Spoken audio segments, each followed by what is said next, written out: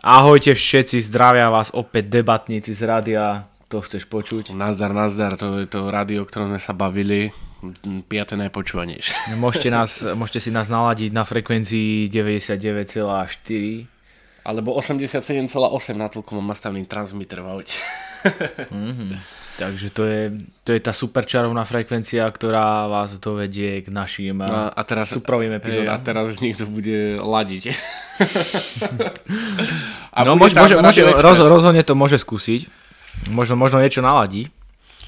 Ťažko povedať. To je jedno. Dôležité je, čo sme si dneska pripravili. Ja by som ešte tak ako povedal, že dneska je taký, že deň pred Vianocami.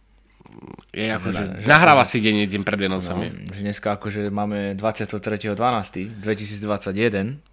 No, to teda máme. Je tu takýto dátum na stole. Tak áno. mám tu koláčik kúsok. Posielame všetkým poslucháčom chuť punčových rezov, ktoré milujem. No možno ty. Parížských rožkov a podobne. No, parížský rožok skôr.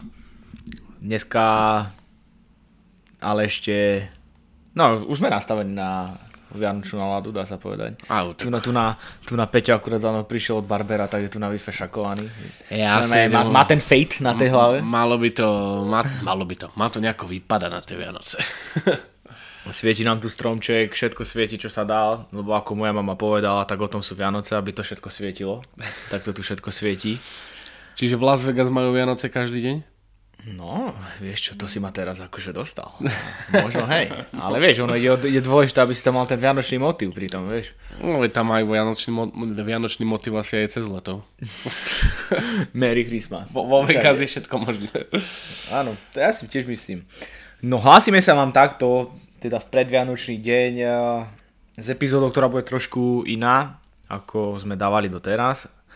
Skúšame, respektíve sme sa rozhodli vám priniesť nie dve osobnosti, ale môžeme povedať dve osobnosti, skôr dva príbehy také, nie? Tak, povedzme to následovne.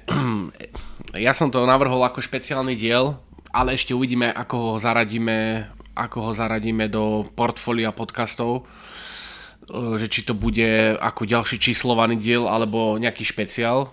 A to je jedno, už sa nejako rozhodneme, ale stále to bude o nejakým spôsobom o osobnostiach, ale nie teraz konkrétne ich celý príbeh, ale iba nejaké špeciálne udalosti v ich životoch. Hej. A ja by som to možno ani moc nepredlžoval. Sme si to tak troška podelili, tí príbehy budú dva.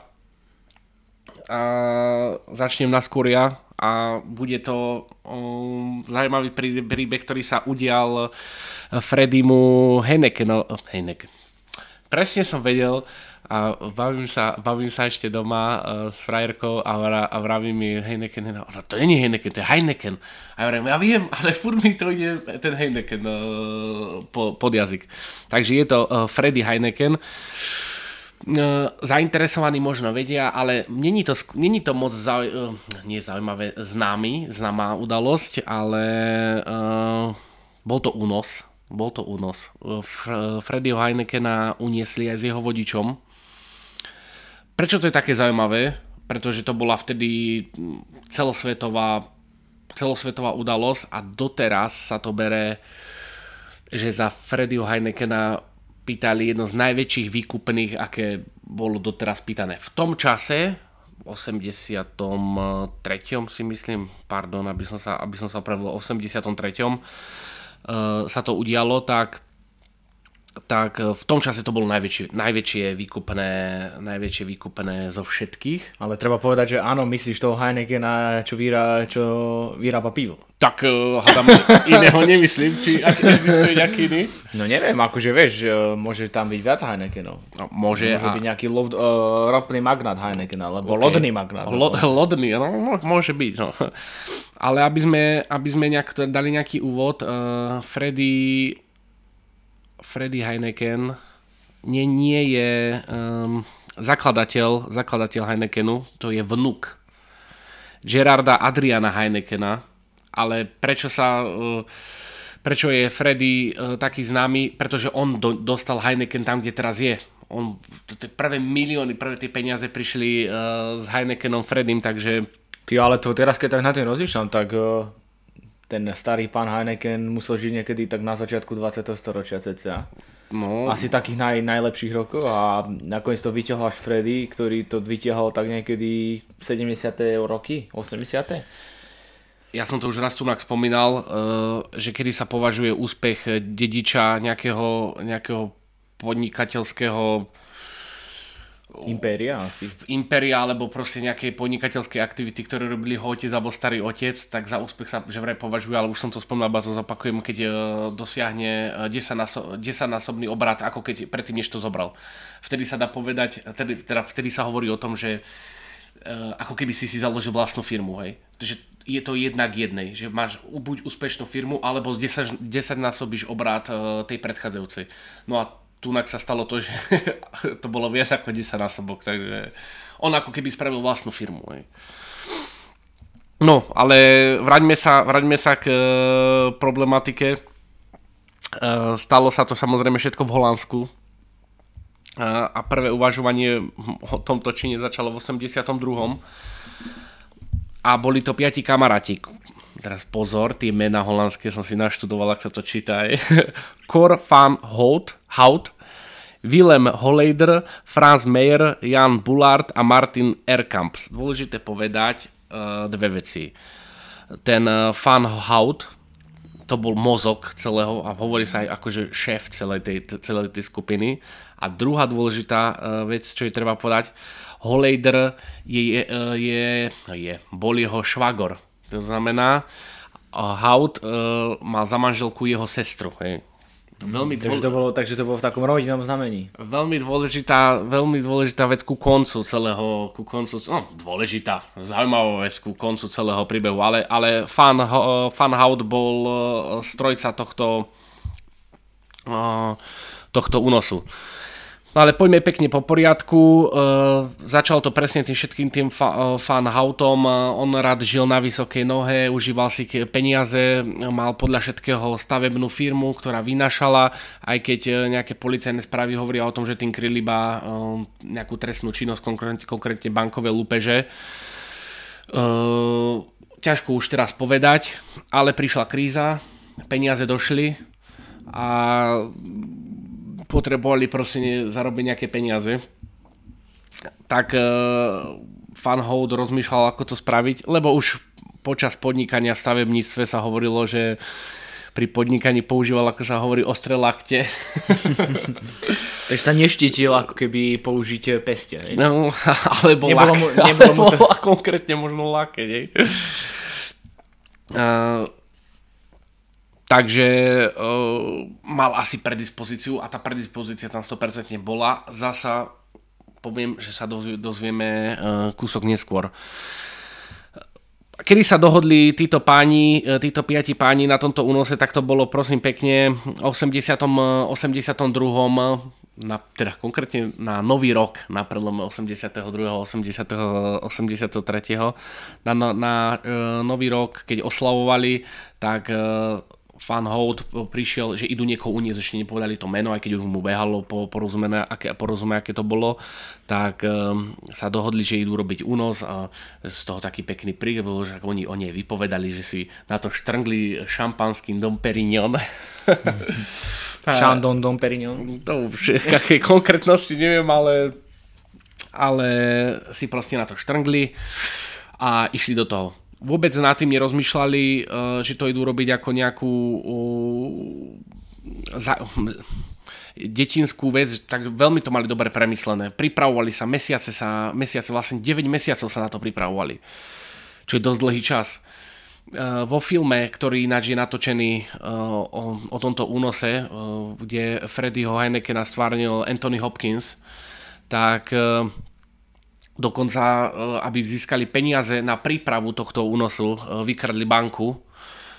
To bude asi spojito s tým, že Van Hout bol podozrenia, že robil nejaké lúpežné prepadnutia, tak tam bude asi nejaké to prepojenie, pretože museli zohnať auta, museli zohnať zbrane, mali sklad, mali jeden sklad, kde dopredu pripravili dve cely, lebo išli uniesť nielen Freddyho Heinekena, ale jeho vodiča. tak pripravili cely, ktoré boli zvukotesné, skúšali, či sa tam dá kričať, všetko, ako sa hovorí, Funhouse bol stavbar, takže to nebol žiaden problém.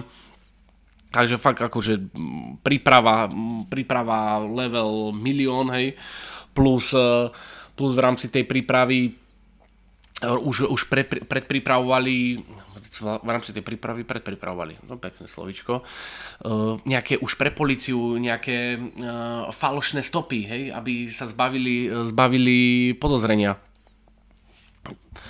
Takže príprava na vysokej úrovni, preto asi sa o tom únose aj tak hovorí, no ale potom prišiel ten dátum a 9. novembra 1983 ho spoločne s tým vodičom uniesli spred amsterdamskej centrály Heinekenu. Dôležité je, že chceli to mať akože všetko rýchlo vybavené, to znamená, oni chceli za 48 hodín, aby všetko prebehlo. Oni chceli zobrať peniaze, vrátiť Freddyho Heinekena a že všetko bude vybavené. No nebolo to 48 hodín. Dôležité, čo je ešte povedať, že oni rozmýšľali ešte predtým, keď sa rozhodli, že to bol Freddy Heineken, že koho unesú, tak mali ten Funhouse povedal, že musia uniesť niekoho strašne bohatého, ale nemôže to byť politik ani nikto z kráľovskej rodiny. Čiže vedel, že tam by bol asi... Malo by to taký politický potom, jednoznačne. Mali by asi obrovský problém. No tak jasne bolo, že hneď na zacíl na Freddyho Heinekena, ktorý bol... Nezisťoval som, či bol v tom roku najbohatší Holanďan, ale bol veľmi bohatý. Preto sa vlastne rozhodli pre Freddyho Heinekena. Plus, čo bolo podstatou toho celého, že musia si pýtať taký obnos peňazí, ktorým zaručujú, že nebudú musieť do konca života robiť. Že to nebudú robiť pre pár šupov. No a dohodli sa na tom, že si budú pýtať za výkupné 11 miliónov. 11 miliónov, a teraz ináč dobrá otázka, či to bolo dolárov, ale 11 miliónov, podľa všetkého v tom čase, teraz som sa dostal som zacyklil, dôležité je, že oni to chceli aj v rôznych menách, hej, čiže tam viem, že oni chceli aj... Ak ma dokážeš opraviť, francúzsky šiling bol? Šiling bol v Rakúsku, bol frank. Francúzsky frank, vo frankoch, v nemeckých markách, v holandských. Čo mali Holandia? Ty kokos, no. Teraz som sa dostal sám seba. Neviem, aký mali Holandia, no ja neviem. Ale obrovský obnos peňazí, ktorý v rámci svojej prípravy, presne oni to chceli v malých bankovkách, v rôznych menách, tak v rámci svojej prípravy aj skúšali, koľko by vážili tie vrecia, tak celé tie vrecia mali vážiť 90 kg. Hej. Čiže žiadna ľahká záležitosť. No, ale teda ale teda... Holandský gulden. Gulden? Vidíš to?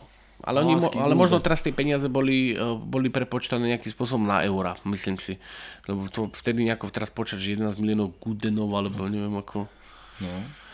Ťažko povedať, ale dôležité je asi to, že skôr by som povedal, že to chceli vo viacerých menách. Čiže možno nie je ani tak úplne podstatné, že práve ale ináč ja musím povedať pravdu, že holandský gulden som teda nikdy nepočul. Ani ja, ty kokos.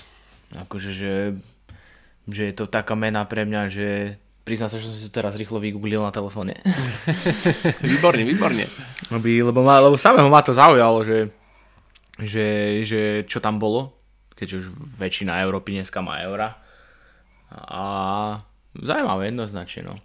Inak mňa tak napadá, že väčšina, prepáč, že ti skáčem do toho. Nech sa páči, o tom sme debatníci.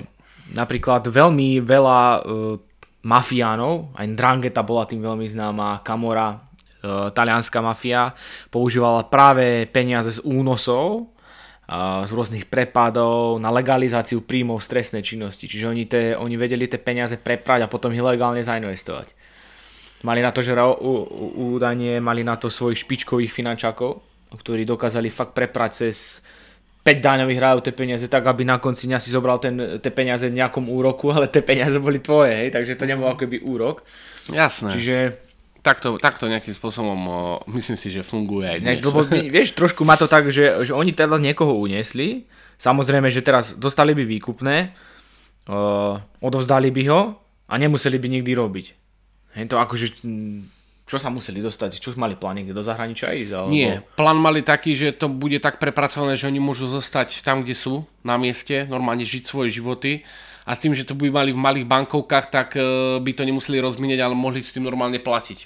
Že prvotný plán nebol, že by niekde ušli. Oni tam chceli ostať normálne žiť a normálne fungovať ďalej a normálne robiť sa tým hrubú čiaru a nič neriešiť.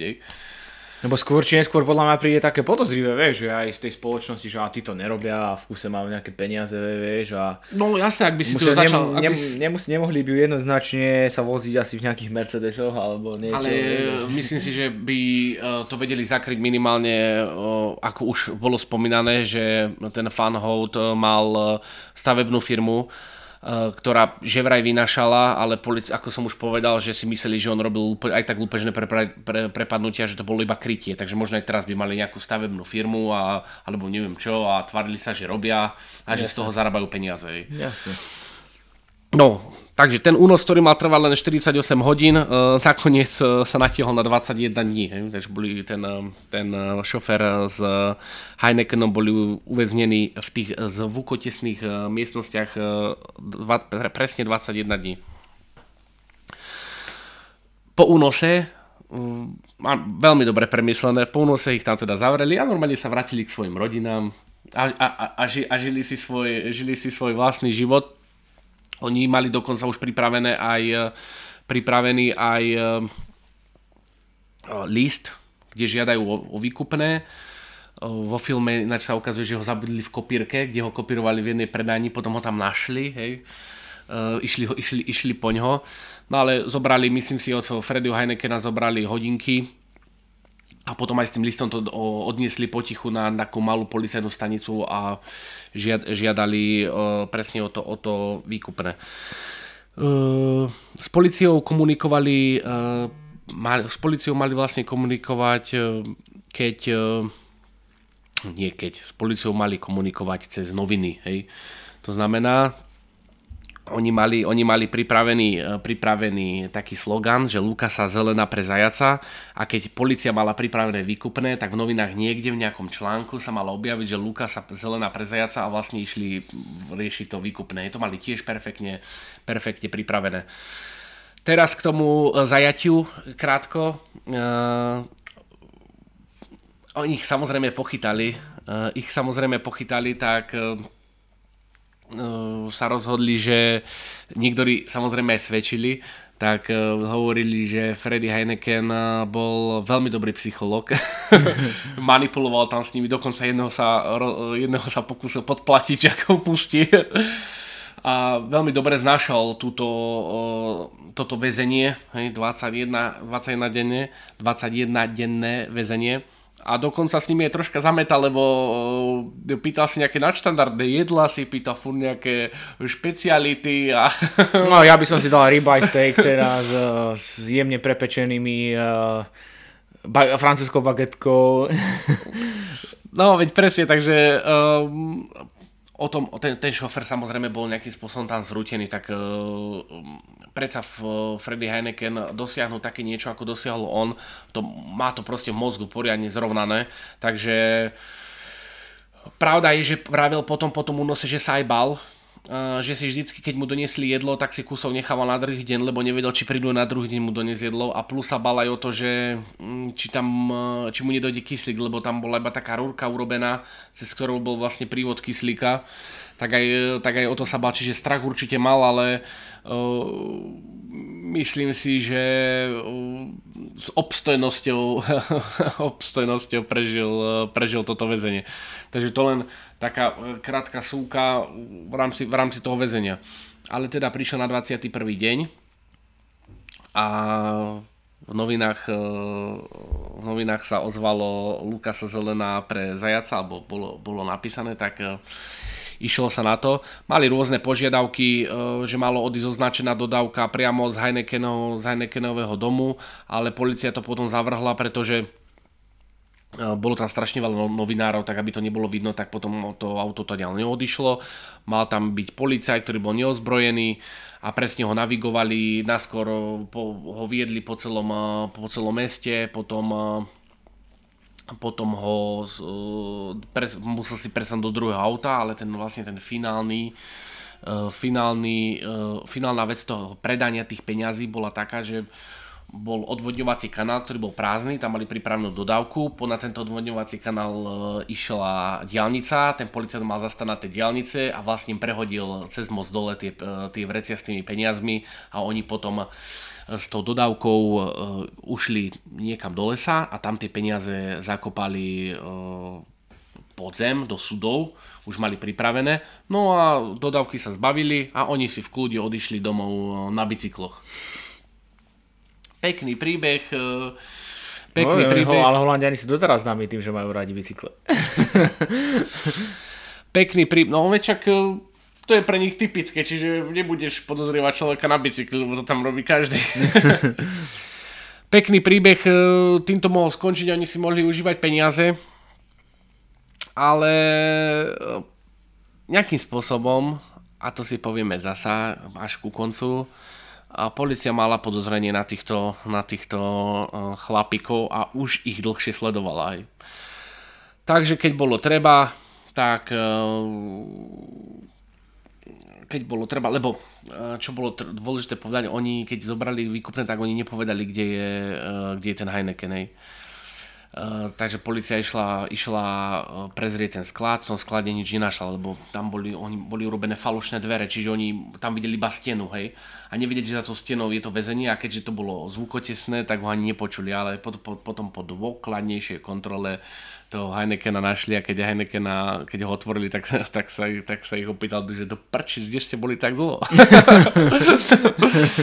Takže chalan to akože celkom dával to, vieš, niekto by sa tam zosypal a neviem čo, bál by sa o život, ale možno keby vycítil, že mu neublížia a nakoniec, že to všetko dobre dopadne. No, presne tak. No a teraz čo sa stalo vlastne, čo sa stalo s tými ľuďmi, s tými únoscami,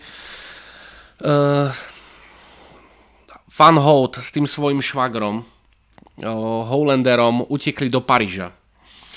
Ale ostatní zostali, jedného vlastne toho najmladšieho, Martina Erkamp sa toho chytili vlastne ako prvého. Toho chytili ako prvého a toho Meyera Bullarda myslím si, že ono ho zobrali na psychiatriu, lebo on niečo, potom ja neviem, čo tam on hovoril, že on spálil tie peniaze. Oni si odniesli z tých 11 miliónov iba 2,5. Mm-hmm. To je point A. Point B je, že zvyšné peniaze našli okolujúci v lese. Hej. No a Boh vie, či sa vrátilo teda všetky celý balík, celý obnos peňazí? To už nechám na tak asi keď to nahlasili, tak čas výkupného našli. Čas výkupného našli. Niekto tam mal minimálne na kávu, nie našim slovom. No určite. Takže všetkých pozatýkali. Aj tých dvoch v Paríži našli, pretože ten Van Hout musel volať tej svojej manželke. Samozrejme, to bolo všetko odpočúvané, tak našli aj tých dvoch. A teraz prišli na tie, čiže oni si vlastne rozdelili 2,5 milióna dolárov, ináč veľa peňazí ani z týchto 2,5 milióna sa nenašlo. Vtedy asi súdy tak fungovali, nie že fungovali, lebo za chvíľku si povieme, že po niektorí si odsedeli zlatú klietku, lebo nikto o nich tie peniaze nežiadal, každý povedal, že ich minul, alebo spalil, alebo že už ich zrazu nemá. A teraz tie tresty, Joe Bollard bol odsudený na 12 rokov väzenia, odsedel si aj ďalších, ale 10 za zabitie colníka. Frank Meyer sa vzdal policii po tom, čo vraj spálil ten svoj podiel kdesi na opustenej pláži a potom následne predstavil, že trpí psychickú poruchu, takže bol liečený, potom bol niekde v Paraguaji, potom ho tadiaľ z Paraguaja dostali von a ten si ho odsedel 8 rokov. Ten najmladší člen, Martin Erkamps, mal v čase únosu 21 rokov, dostal 9 rokov. potom bol ešte v 96.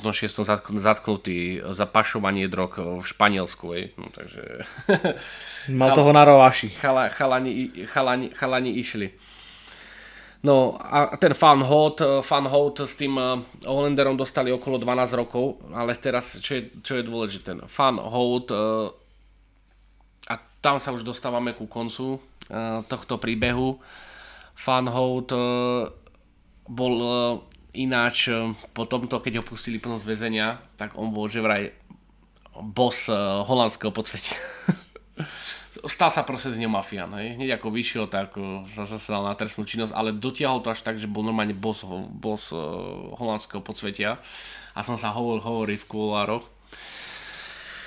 Tak jasne, Van Hout je z nich asi najznámejší, pretože to bol strojca toho celého únosu. No a zomrel v roku 2003. A prosím pekne, opäť v kuloároch sa hovorí, že ho dal zabiť jeho švagor, ten Hollander. Ho dal zabiť. Hovorila to vlastne Hollanderová sestra, že v nejakých svojich pamätiach, že od nej zisťoval, kde má Van Hout ukryt, že to od nej vyžadoval vedieť, takže podľa všetkého zabil vlastný švagor. Vo filme... Chlapci mali k zločinu blízko a nakoniec vidíš to. Sa rozkmotrili. Vo filme bolo povedané taká zaujímavá vec, neviem, či to bola iba filmová, ale ten Anthony Hopkins, a.k.a. Freddy Heineken, povedal, že bohatý môžeš byť iba dvoma spôsobmi. Buď si bohatý peniazmi, alebo si bohatý kamarátmi. A tam bol potom taký pekný rozdiel, že vlastne oni boli posledný krát kamaráti vtedy, keď si rozdelili peniaze. Vtedy boli vlastne posledný krát kamaráti. A skončil to až tak, že vlastný švagor ťa zabije, Takže zaujímavý koniec príbehu. Presne tak, takže, ale vravím, že nikoho dostali od 8 po 12 rokov, potom samozrejme iné za iné trestné činy, ale za únos dostali iba od 8 po 12 rokov, čo je vlastne nič. Peniaze oni nechceli, tak ak sa asi chceli, ale nedostali. Takže odsedieť si 8-12 rokov a potom prísť a mať niekde odložených 500 000 možno. Slušný začiatok. No, keď tak na tým rozlišam, tak mne to nepríde nejako veľká výška trestu za únos, vieš. Ja si tak predstavil, že za únos musíš dostať tak 15-20 rokov, vieš. A nie, že ti tam niekto dá 8 rokov, hej. Presne tak. To chalani celkom dobre z toho vyliezli teda. Presne tak. A teraz ešte, ako dopadol Freddy Heineken, tak Freddy Heineken aj po tomto väzení si robil srandu a povedal, že ho strašne mučili, tak všetci strašne zrození, že čo? On vraví, nutili ma piť Carlsberg. Že konkurenčná značka. Takže robil si srandu aj potom. A ukončím to dvoma vecami, čo povedal Freddy Heineken. Prvou vecou bolo to, alebo urobil, Freddy Heineken založil bezpečnostnú službu, ktorá bola v tom čase najlepšia bezpečnostná služba v krajine skrz toto, čo sa stalo. A povedali jednu vec, že nebojím sa sadnúť teraz niekde do lietadla a ísť do Karibiku, alebo na Kubu, alebo hoď kde inde. Ale pravda je, že v Amsterdame do kina už nikdy v živote nepôjdem. Takže ho to určite nejakým spôsobom poznačilo. A to bol únos Freddyho Heinekena, nech sa páči. No a čo som si teraz pripravoval ja? No to sme všetci zvedaví. Rozmýšľal som toho, že ako začnem, že ako by som to uviedol, pretože táto udalosť bola jednou z takých, by som povedal, že najväčších tragédií možno 20. storočia. Tragédii, prípadne najznámejšia udalosť, určite túto udalosť poznáme aj my mladí, väčšina z nás, a budem sa snažiť priniesť nejaké fakty a zaujímavosti z vraždy amerického prezidenta Johna Fitzgeralda Kennedyho. Áno, ak ja ti len poviem, vravíš, to sa stalo v ktorom roku? Toto sa stalo v roku 1963. No, a kedy mala tragickú nehodu princezna Diana? V roku 97. Takže to je tiež stále 20. storočie? Tiež stále 20. storočie. A tam sa veľmi dobre hovorí, že tá situácia po vražde Kennedyho Prirovnáva sa to veľmi podobné tieto dve veci, vražda Kennedyho a nehoda princezny Diany, tak sa hovorí, že ešte tragickejšie to bral nie celý národ, ale celá krajina horšie Dianu ako Kennedyho, hej? Tak Diana bola ten človek, ktorý sa inak zapísal tej spoločnosti, prípadne tým ľuďom do povedomia z toho dôvodu, že ona robila tú dobročinnú činnosť. Hej. Ona, nevrám, že teda John Fitzgerald Kennedy bol zlý, alebo že robil niekomu vyslovene napriek, ale tam Diana mala tú charizmu, bola žena, teda nežnejšieho pohlavia, teda vystupovala hlavne v tej činnosti proti nášlapným minám, pretože v dôsledku výbuchov nášlapných mín umierali deti hlavne, potom vystupovala, bránila ľudí trpiacimi vírusom HIV, ktorý bol v tom období tabu, veľmi tabu. Áno, a to sme vlastne rozobrali. A ešte tam môže byť ten rozdiel ten, že teda z oficiálnych verzií však Kennedy bol zavraždený a z oficiálnej verzii Diana nebola zavraždená, hej, takže to je čosi inšie. Tak nám povedz, tak čo si k tomu. Tak John Fitzgerald Kennedy bol jednoznačne zavraždený, keďže je aj video na YouTube. Bol zavraždený podľa môjho názoru dosť krutým spôsobom a áno, ako som povedal, predtým stalo sa to 22. novembra 1963. Konkrétne sa atentát na Johna Fitzgeralda Kennedyho udial v meste Dallas v štáte Texas a celý ten deň sa niesol v takom zvláštnom duchu, pretože John Fitzgerald Kennedy prišiel do Dallasu v rámci svojej predvolebnej kampane, kedy on chodil po viacerých mestách, po viacerých štátoch a mestách, aby sa osobne teda stretol s ľuďmi a práve Dallas bolo mesto, ale respektíve štát Texas bol tam vo svojej predošlej predvolebnej kampani získal najmenej hlasov. Áno, lebo v Dallase sú konzervatívci a on mal málo hlasov od konzervatívcov.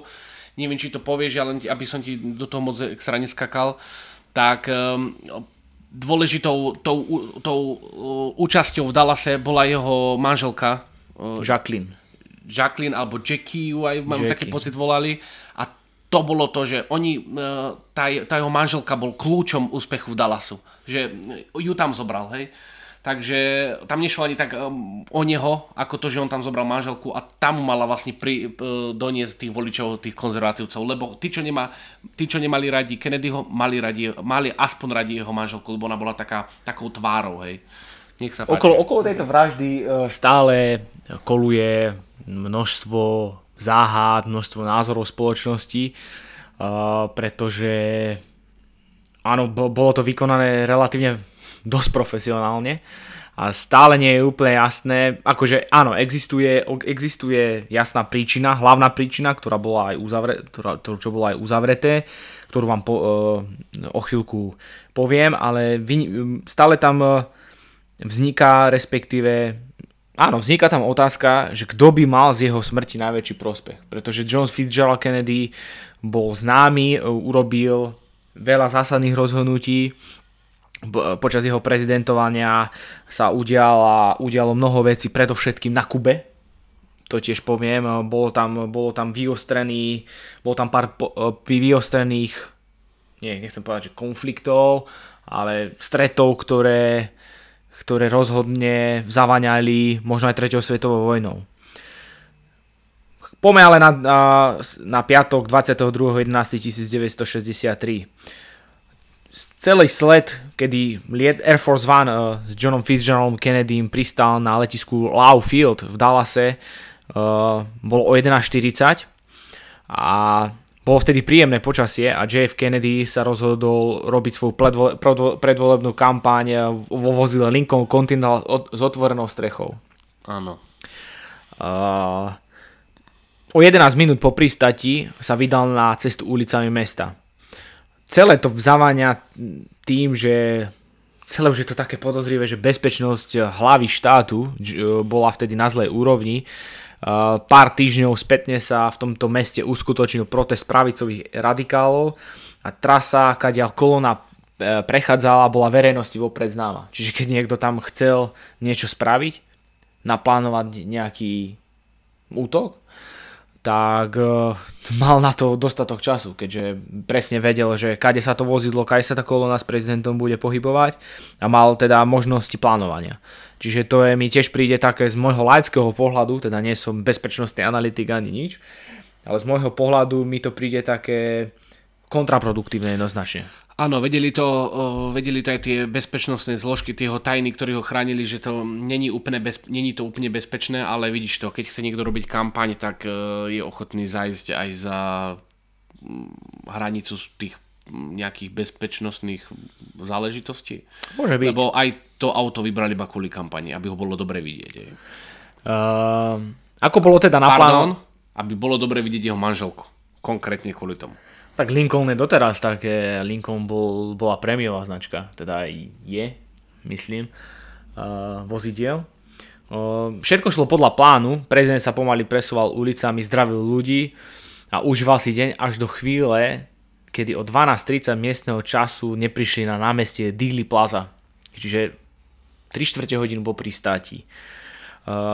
JF Kennedy zažil svoje posledné chvíle na ulici Elm Street, kde vzniká taktiež hneď niekoľko otáznikov ohľadom pohybu Lincolnu Continental s prezidentom, keďže automobil tam mal dve možnosti smeru jazdy a namiesto toho, aby pokračoval rovno, tak z nevysvetliteľných príčin dvakrát prudko odbočil a vytvoril tak nebezpečný 120 stupňový uhol pre potenciálnych strelcov.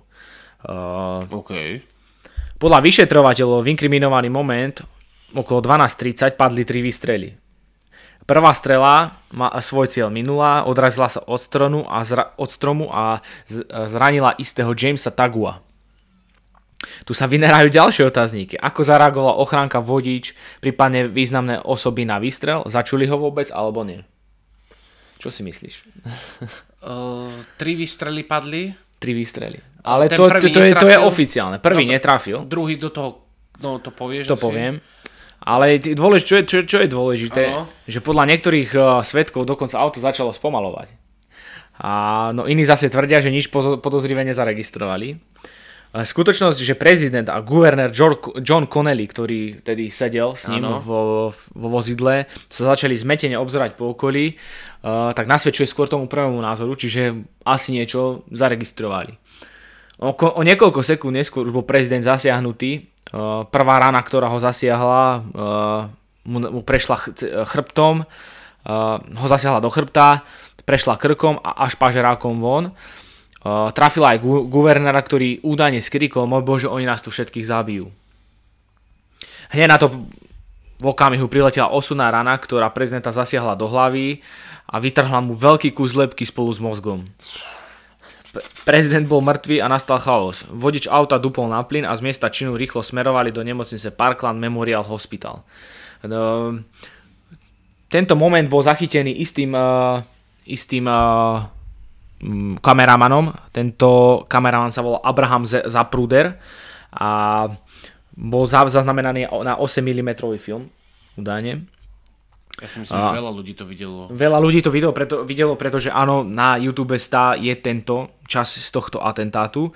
Práve tá časť, kedy sa najprv prezident chytí za krk, to bola tá prvá rana, a druhá rana, kedy vyslovene je vidno zásah do hlavy a Jackie dokonca v šoku skočí pre kus lebky, ktorý odletel kus lebky s mozgom, ktorý odletel do zadnej časti automobilu. Dá sa to chápať, že potom skočí. No čo vieš, v tom šoku, proste to tak rád, musím to doniesť. Ale hlavne to vôbec nečakáš, vieš, ideš tam s dobrým úmyslom, akože áno, som si prezident, respektíve ona bola prvá dáma, a nešli tam zlom a vieš, teraz niekde ide, že príjemné počasie, ľudia vyskajú, zdravia ťa a zrazu bím. Rána do hlavy, najprv do krku a potom ti manžela niekto trafí a odletí mu polka hlavy, dá sa povedať, hej, takže není to žiadna sranda.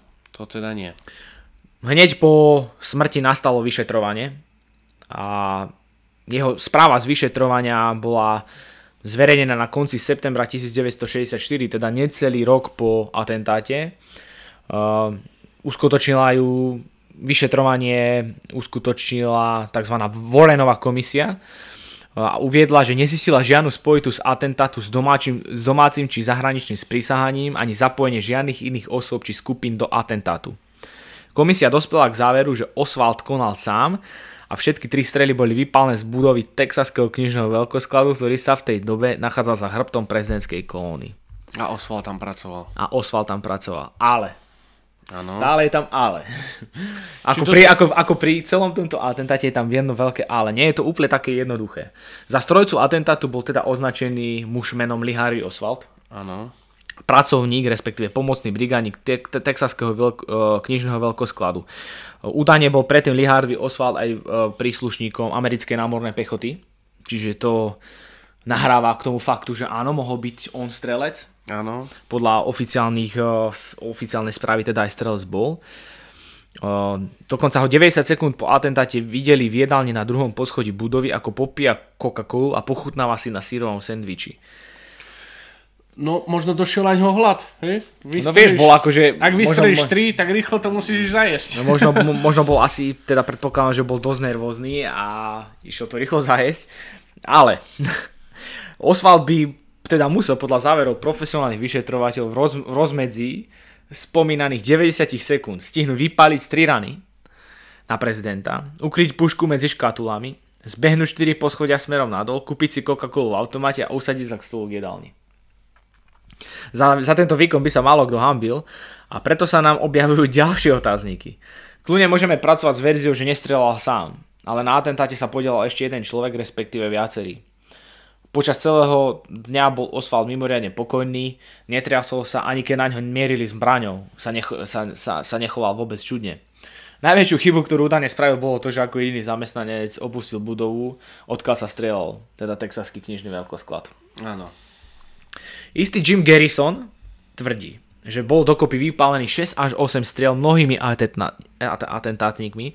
Neverí ani faktu, že na Kennedyho strieľal Oswald. Ten mal byť iba obetným baránkom celej udalosti. Viacerí priami svedkovia tvrdia, že sa strieľalo aj spoza dreveného plotu, pár metrov od Abrahama Zaprudera, ktorý to kameroval, ktorý bol kameraman. A Jim konkrétne, tento Jim Garrison, tvrdil, že nasledujúcu verziu, že prvú strelu posádka vozidla zaregistrovala, nikoho však nezasiahla a trafila len chodník. Druhá strela bola vypálená o 2 sekundy neskôr od drevenej palisády a zasiahla Kennedyho do krku. Preto osudným výstrelom do hlavy je na filme vidieť, ako sa Kennedy najskôr chytá za krk. Áno. Ako som povedal. To je tak vidno, áno. Tretia strela silného kalibru vypálená zo 6. poschodia skladu kníh tesne míňa prezidenta a zasahuje guvernéra Connellyho, ktorý sedel vpredu. Áno. Zozadu preniká hrudníkom a vychádza von v mieste jeho pravej prsnej bradavky. Štvrtá strela, okolo ktorej panuje najviac dohadov a nejasností, mala byť vypálená z budovy Daltexu, nachádzajúcej sa oproti skladu učebníc a údajne vytvorila zranenie na prezidentovom chrbte. Piatá strela bola vypálená od trávnatého pahorku, zasiahla Kennedyho do spánku a vytvorila fatálnu zlomeninu lebky, pričom vytrhala veľký kus mozgového tkaniva. Jej náraz prudko pohol Kennedyho telom dozadu a potom doľava. Veľa svedkov prítomných na mieste činu vyjadrilo presvedčenie, že táto strela bola vypálená práve spoza drevenej palisády, kúsok od Abrahama Zaprudera. Toho kameramana. Áno. Šiesta strela bola vypálená opäť z budovy knižného veľkoskladu, roztrieštila zápestie guvernéra Connellyho, prenikla a následne prenikla jeho ľavým stehnom. Čiže... Ale toto mňa osobne, toto vie, že... No, počkaj, na tomto... a podľa čoho on usúdil, že bolo koľko? 6 striel, 8 či koľko? Lebo údajne, to boli svedkovia na to, ktorí počuli, že údajne nepadli 3 výstrely, ale 6 až 8 výstrelov. Aha, okej. Hej, čiže ale mne to nejde do hlavy z toho dôvodu, táto verzia, že okej, ty teraz, nie som teda žiadny profesionálny zabijak, áno. Ale tak chceš asi takúto vec, keď niekto plánuje, keď to niekomu skrsne v hlave, prípadne si to niekto objedná, tak asi si na to objedná jedného človeka, profíka, ktorý to vykoná. Teraz ty tam nebudeš mať 6, povedzme, zabijakov alebo 4 zabijakov a každý teraz si ako bude časovať, alebo čo si budú hovoriť. Budú si lúskať prstom do vysielačky a hovoriť si, že teraz strieľaj ty, teraz strieľaj ty a teraz strieľaj ty. Vieš, akože to... Celé mi to príde také chaotické. Z môjho amatérskeho uhla pohľadu. To znamená, čo si myslíš? Ja si myslím skôr, že to bol Oswald, pravdepodobne. Áno. Podľa môjho názoru. Neviem ale, aký on mohol mať z toho osobný prospech. Niečo sa hovorí na internete, ale aký môže mať z toho osobný prospech nejaký pomocný pracovník knihovne? Hej. Čo si mám ja nejaké informácie o tomto? Hovorí sa, to je fakt, Oliver Oswald žil nejaký čas v Rusku, na vtedajšom ZSSR. Tu mám, okolo tohto sa vedú konšpirácia. Niečo vám k tomu za chvíľku poviem. Ja len teda poviem, ja som to teda, že by to nebola pravda, ja som sa to dočítal, alebo dopočul ako fakt, že žil tam, jeho manželka bola z ZSSR, z Ruska konkrétne, takže či tam mohlo byť skrz nejaké napojenie na Rusko, ale toto bol fakt. On žil v ZSSR a jeho manželka bola vlastne odtiaľ, takže... Áno, no je to celé také zvláštne. Je to začínou, niekto to spraviť musel, hej? Nestrelil asi sám na seba. Teda nebolo to vidno podľa záznamu, že by si obrátil pištol sám proti sebe. Teraz sa vynára ďalšia otázka, že kto by z tohto mohol mať prospech? Kto mohol mať záujem na prezidentovej smrti, podľa konšpirátorov teda? No samozrejme, vždycky pri každom policajnom vyšetrovaní sa hľadá motív, áno. Takže veľmi dobre si položil túto otázku, že kto by mal ten prospech a kto mal vlastne motív v rámci toho zastreliť. No. Kto to bol nám povedal? To zaujíma. Tu na konšpirátori hovoria, že mohol byť za tým Fidel Castro. Okay. Ďalej CIA, mafia, ale aj UFO. UFO? Tak dobre. Tak si to poďme trošku teda priblížiť. Oswald nebol Oswald. To je prvá verzia. Meno Alec J. Hidell používal Oswald ako svoj alias, napríklad keď si objednával smrtiacu zbraň, ale vraj to bolo ešte oveľa rafinovanejšie.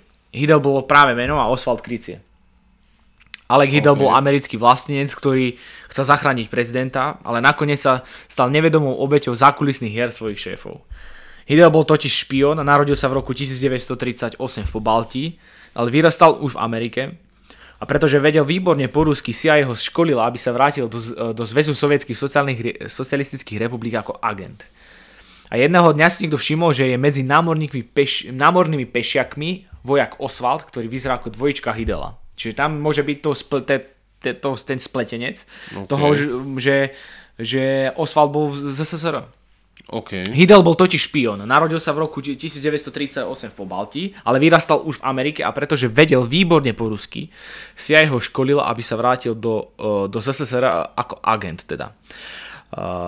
Vyznávači tejto sprisahaneckej teórie zhromaždili argumenty, podľa ktorých napríklad bola Oswaldová rodina zmetená z fotiek a ktorej z Minska od syna chodili.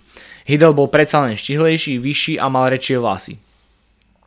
Hoci sa CIA snažila, napríklad zlepovala tváre na fotkách na poli z podobizní Hidela a na poli snímok z Oswalda, Oswaldová matka vyslovila svoje známe, to nie je ten istý Lee, dokonca aj inak vyzerá. Jeho zapojenie do atentátu a smrť vysvetľujú dve verzie. Podľa prvého povolali domov, aby sa vzhľadom na svoje hrané sympatie ku komunizmu a povesti prebehlíka napojil na Castrových ľudí pripravujúcich smrť JFK. Druhá je divokejšia a vychádza z tej prvej, ale bola to iba les CIA. Hidell bol bábkou v rukách nadriadených. Atentát bol dielom sprísahania vysokých amerických kruhov a Hidella vybrali, aby si všetko odskákal. Celé to mám jednu slabinu. Kam zmizol skutočný Oswald?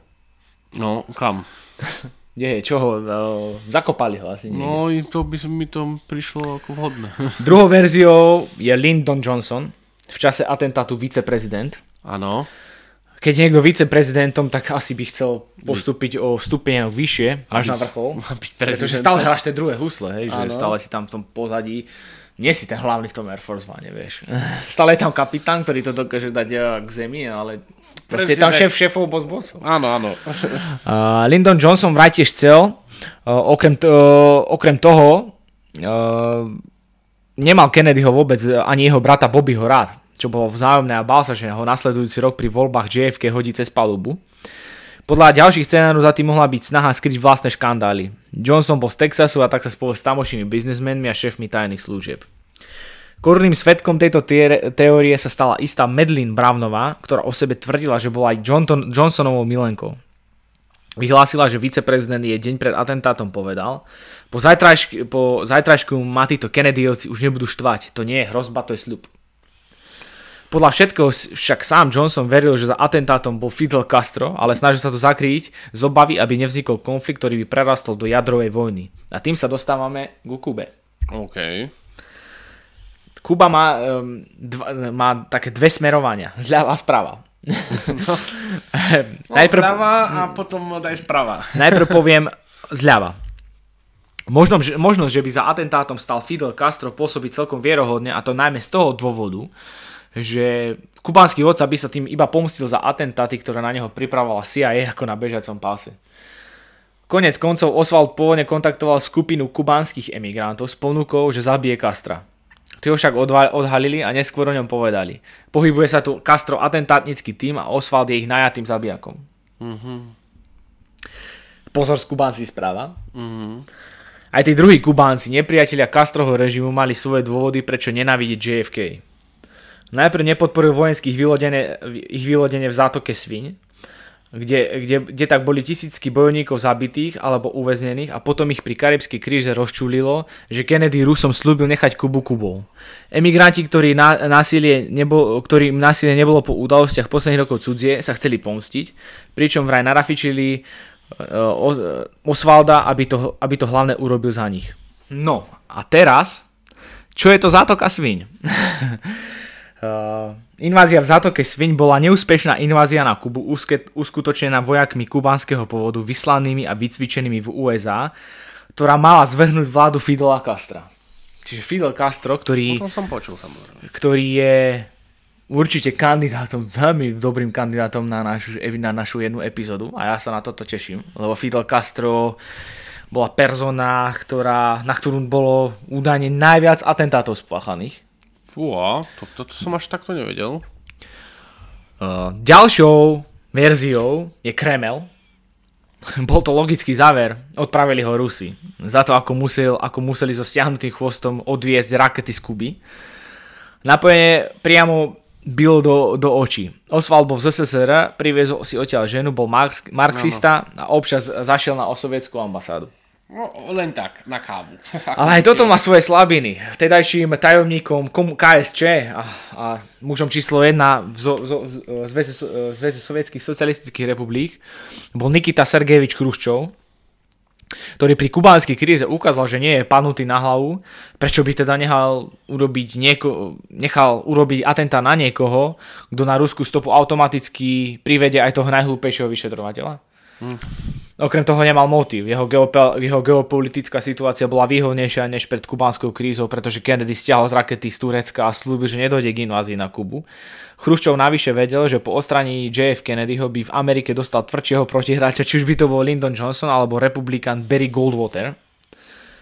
Celá táto invázia, respektíve kubánska kríza, tam sa vyznamenal JF Kennedy, pretože po invázii v zátoke Sviň získala Kuba, respektíve Fidel Castro, spojenca v podobi komunistického ZSSR. A významne ho začal podporovať Chruščov a tým pádom si tam on mohol rozmiestniť rakety, ktoré boli samozrejme namierené na územie USA. Kennedy, tam bola taká situácia, kedy Kennedy sa dostal do veľmi ťažkej situácie. Buď bude diplomat, alebo bude provokatér a bude ostrý voči ZSSR, ako mu jeho niektorí poradcovia radili, a čo by viedlo asi k odpáleniu rakiet a vznikla by tým jadrová vojna. Kennedy sa tam tedy vyznamenal a dokonca došlo tam k stiahnutiu rakiet neskôr a ničomu, žiadnemu konfliktu nedošlo, len vďaka jeho pokoju a udržaniu si chladnej hlavy. Do tohto by som ale momentálne asi moc nechcel zasahovať, pretože je to zase samostatná kapitola a nechcem sa zacykliť, pretože už aj tak rozprávame dosť dlho. Však máme špeciálnu epizódu. takže môžeš rozprávať. Ja by som ďalší, kto mohol mať záujem na Kennedyho smrti, je CIA. JFK si s chlapcami zo CIA nerozumel. Veľkou lekciou pre neho bola invázia v zátoke Swing, ktorú mu spravodajcovia opisovali ako opred vyhratú. No, okrem toho sa mu nepáčilo, že špioni majú možnosť zabíjať hlavy cudzích štátov, tak pre istotu stiahli tu jeho skôr, než ich o túto výsadu pripravil. Takisto sa báli, že by ich mohol rozpustiť a zreorganizovať, čo sa dialo, pretože po zátoke Swing dostávali výpovede zaslúžili šéfovia vrátane Allena Dullesa. Allen Dulles bol najdlhšie slúžiaci riaditeľ CIA. OK. Kennedy údajne povedal, že agentúru rozbije na 1000 kúskov a tie hodí po vetre, ale CIA bola rýchlejšia. Navyše má významné miesto v mnohých ďalších teóriách, ktoré hrajú hlavnú úlohu iné vládne organizácie ako napríklad FBI. Všeobecné presvedčenie o podiele špiónov na prezidentovej smrti je také silné, že CIA má dokonca na svojom portáli jednu stránku, kde sa zaoberá vyvrácaním lží, ktorá spojila CIA s atentátom na Kennedyho.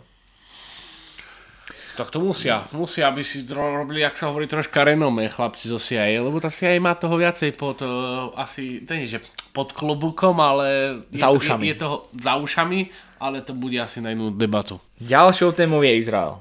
Prepáč, a to ma napadlo, že by jedna z relácií mohla byť čisto iba CIA. Môže byť, môžeme. A vypichnutie nejakých... CIA je zaujímavá problematika. Akože CIA je zapojená do mnohých nekalých vecí, ktoré nie sú verejnosti podľa mňa prístupné a môžeme to niekedy približiť. Môžeme na to podebatiť. Napríklad. Ďalším z možných záujemcov na smrti Kennedyho je Izrael, ktorý už sme raz rozoberali v súvislosti s Yasirom Arafatom. Komu by nenapadlo, že keď sa vo svete niečo stane, má v tom prsty Izrael.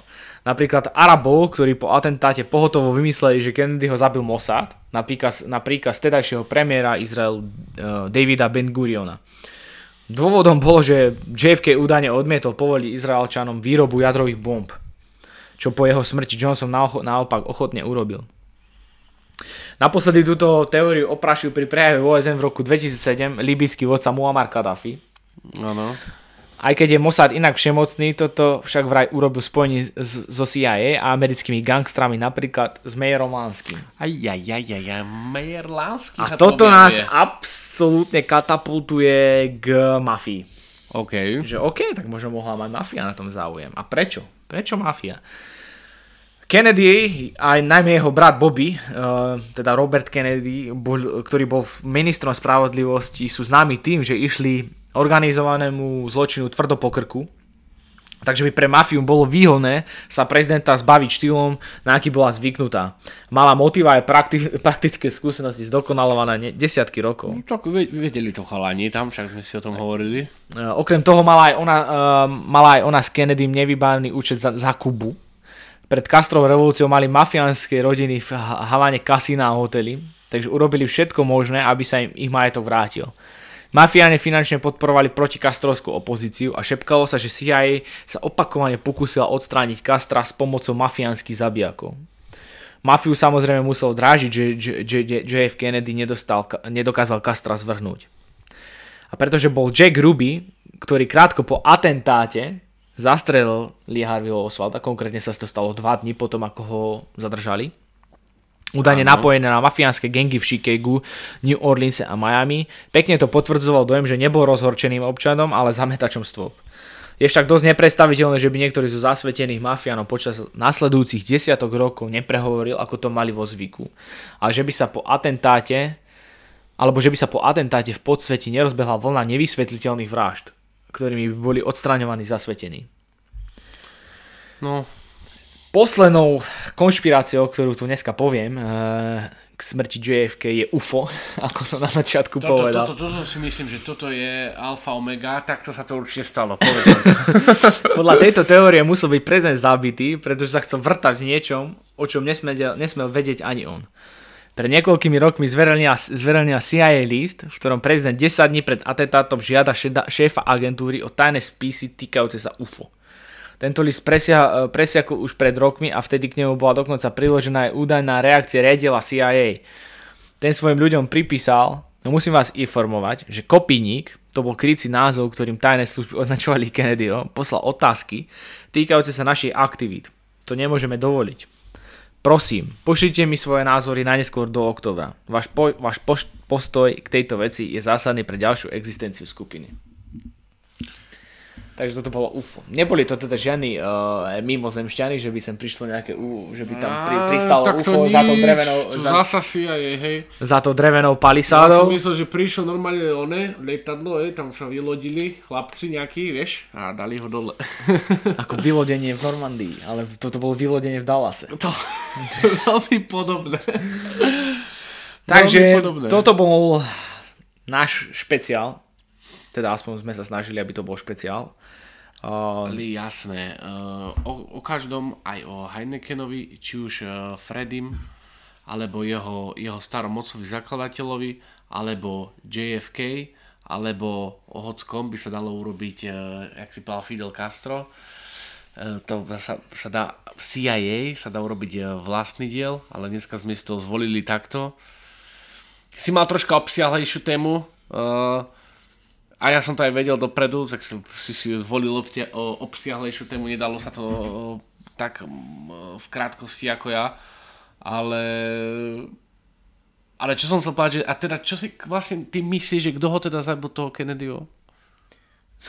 Akože kto ho dal zabiť, respektíve aký bol dôvod, alebo... Tak, no tak asi to, tak... Ja ťažko povedať, ako mne úprimne bol ten chlapík sympatický celkom. Ako čo sa týka vyžarovania oproti, ja napríklad mne osobne ja som mám extrémnu averziu proti Bushovi. Bush jednoducho to bol taký sliský človek pre mňa, taký, že za tými úsmevíkmi jeho častokrát asi stáli kaďaké nekalé praktiky. OK. Ja si myslím, že áno, asi bol strelec Oswald. OK. No neviem, či to bolo práve na súvislosti so SSR, alebo to bol nejaký extrémista, ktorý možno sa chcel len dostať do povedomia ľudí tým, že zabije prezidenta. Ťažko povedať. Je tam aj podľa tých konšpirácií, však o konšpiráciách známe, že často vychádzajú z fakt, teda, že sú vyznievajú aspoň dôveryhodné. Základy konšpirácií tvoria nejakým spôsobom fakty, ktoré sú nejakým spôsobom k sebe pospájané tak, aby tvorili nejakú sieť čohosi, ktorá dáva na konci dňa zmysel, ale oni krok po kroku by nemali dávať nejakým spôsobom zmysel. Ako napríklad presne vraví, že mafia, že ho zabila mafia, ale a potom zistíme to, že by mali vzniknúť nejaké ďalšie vraždy, pričom mafia, práve že chcela ho podporovať, lebo bol proti Castrovi, čiže to nedáva, v kúskoch to zmysel nedáva, ako celok to zmysel dáva. Ťažko povedať. Jednoznačne to bola teda známa vražda. Oficiálna vražda, najznámejšia v 20. storočí, podľa môjho názoru, a teda asi aj podľa názoru viacerých.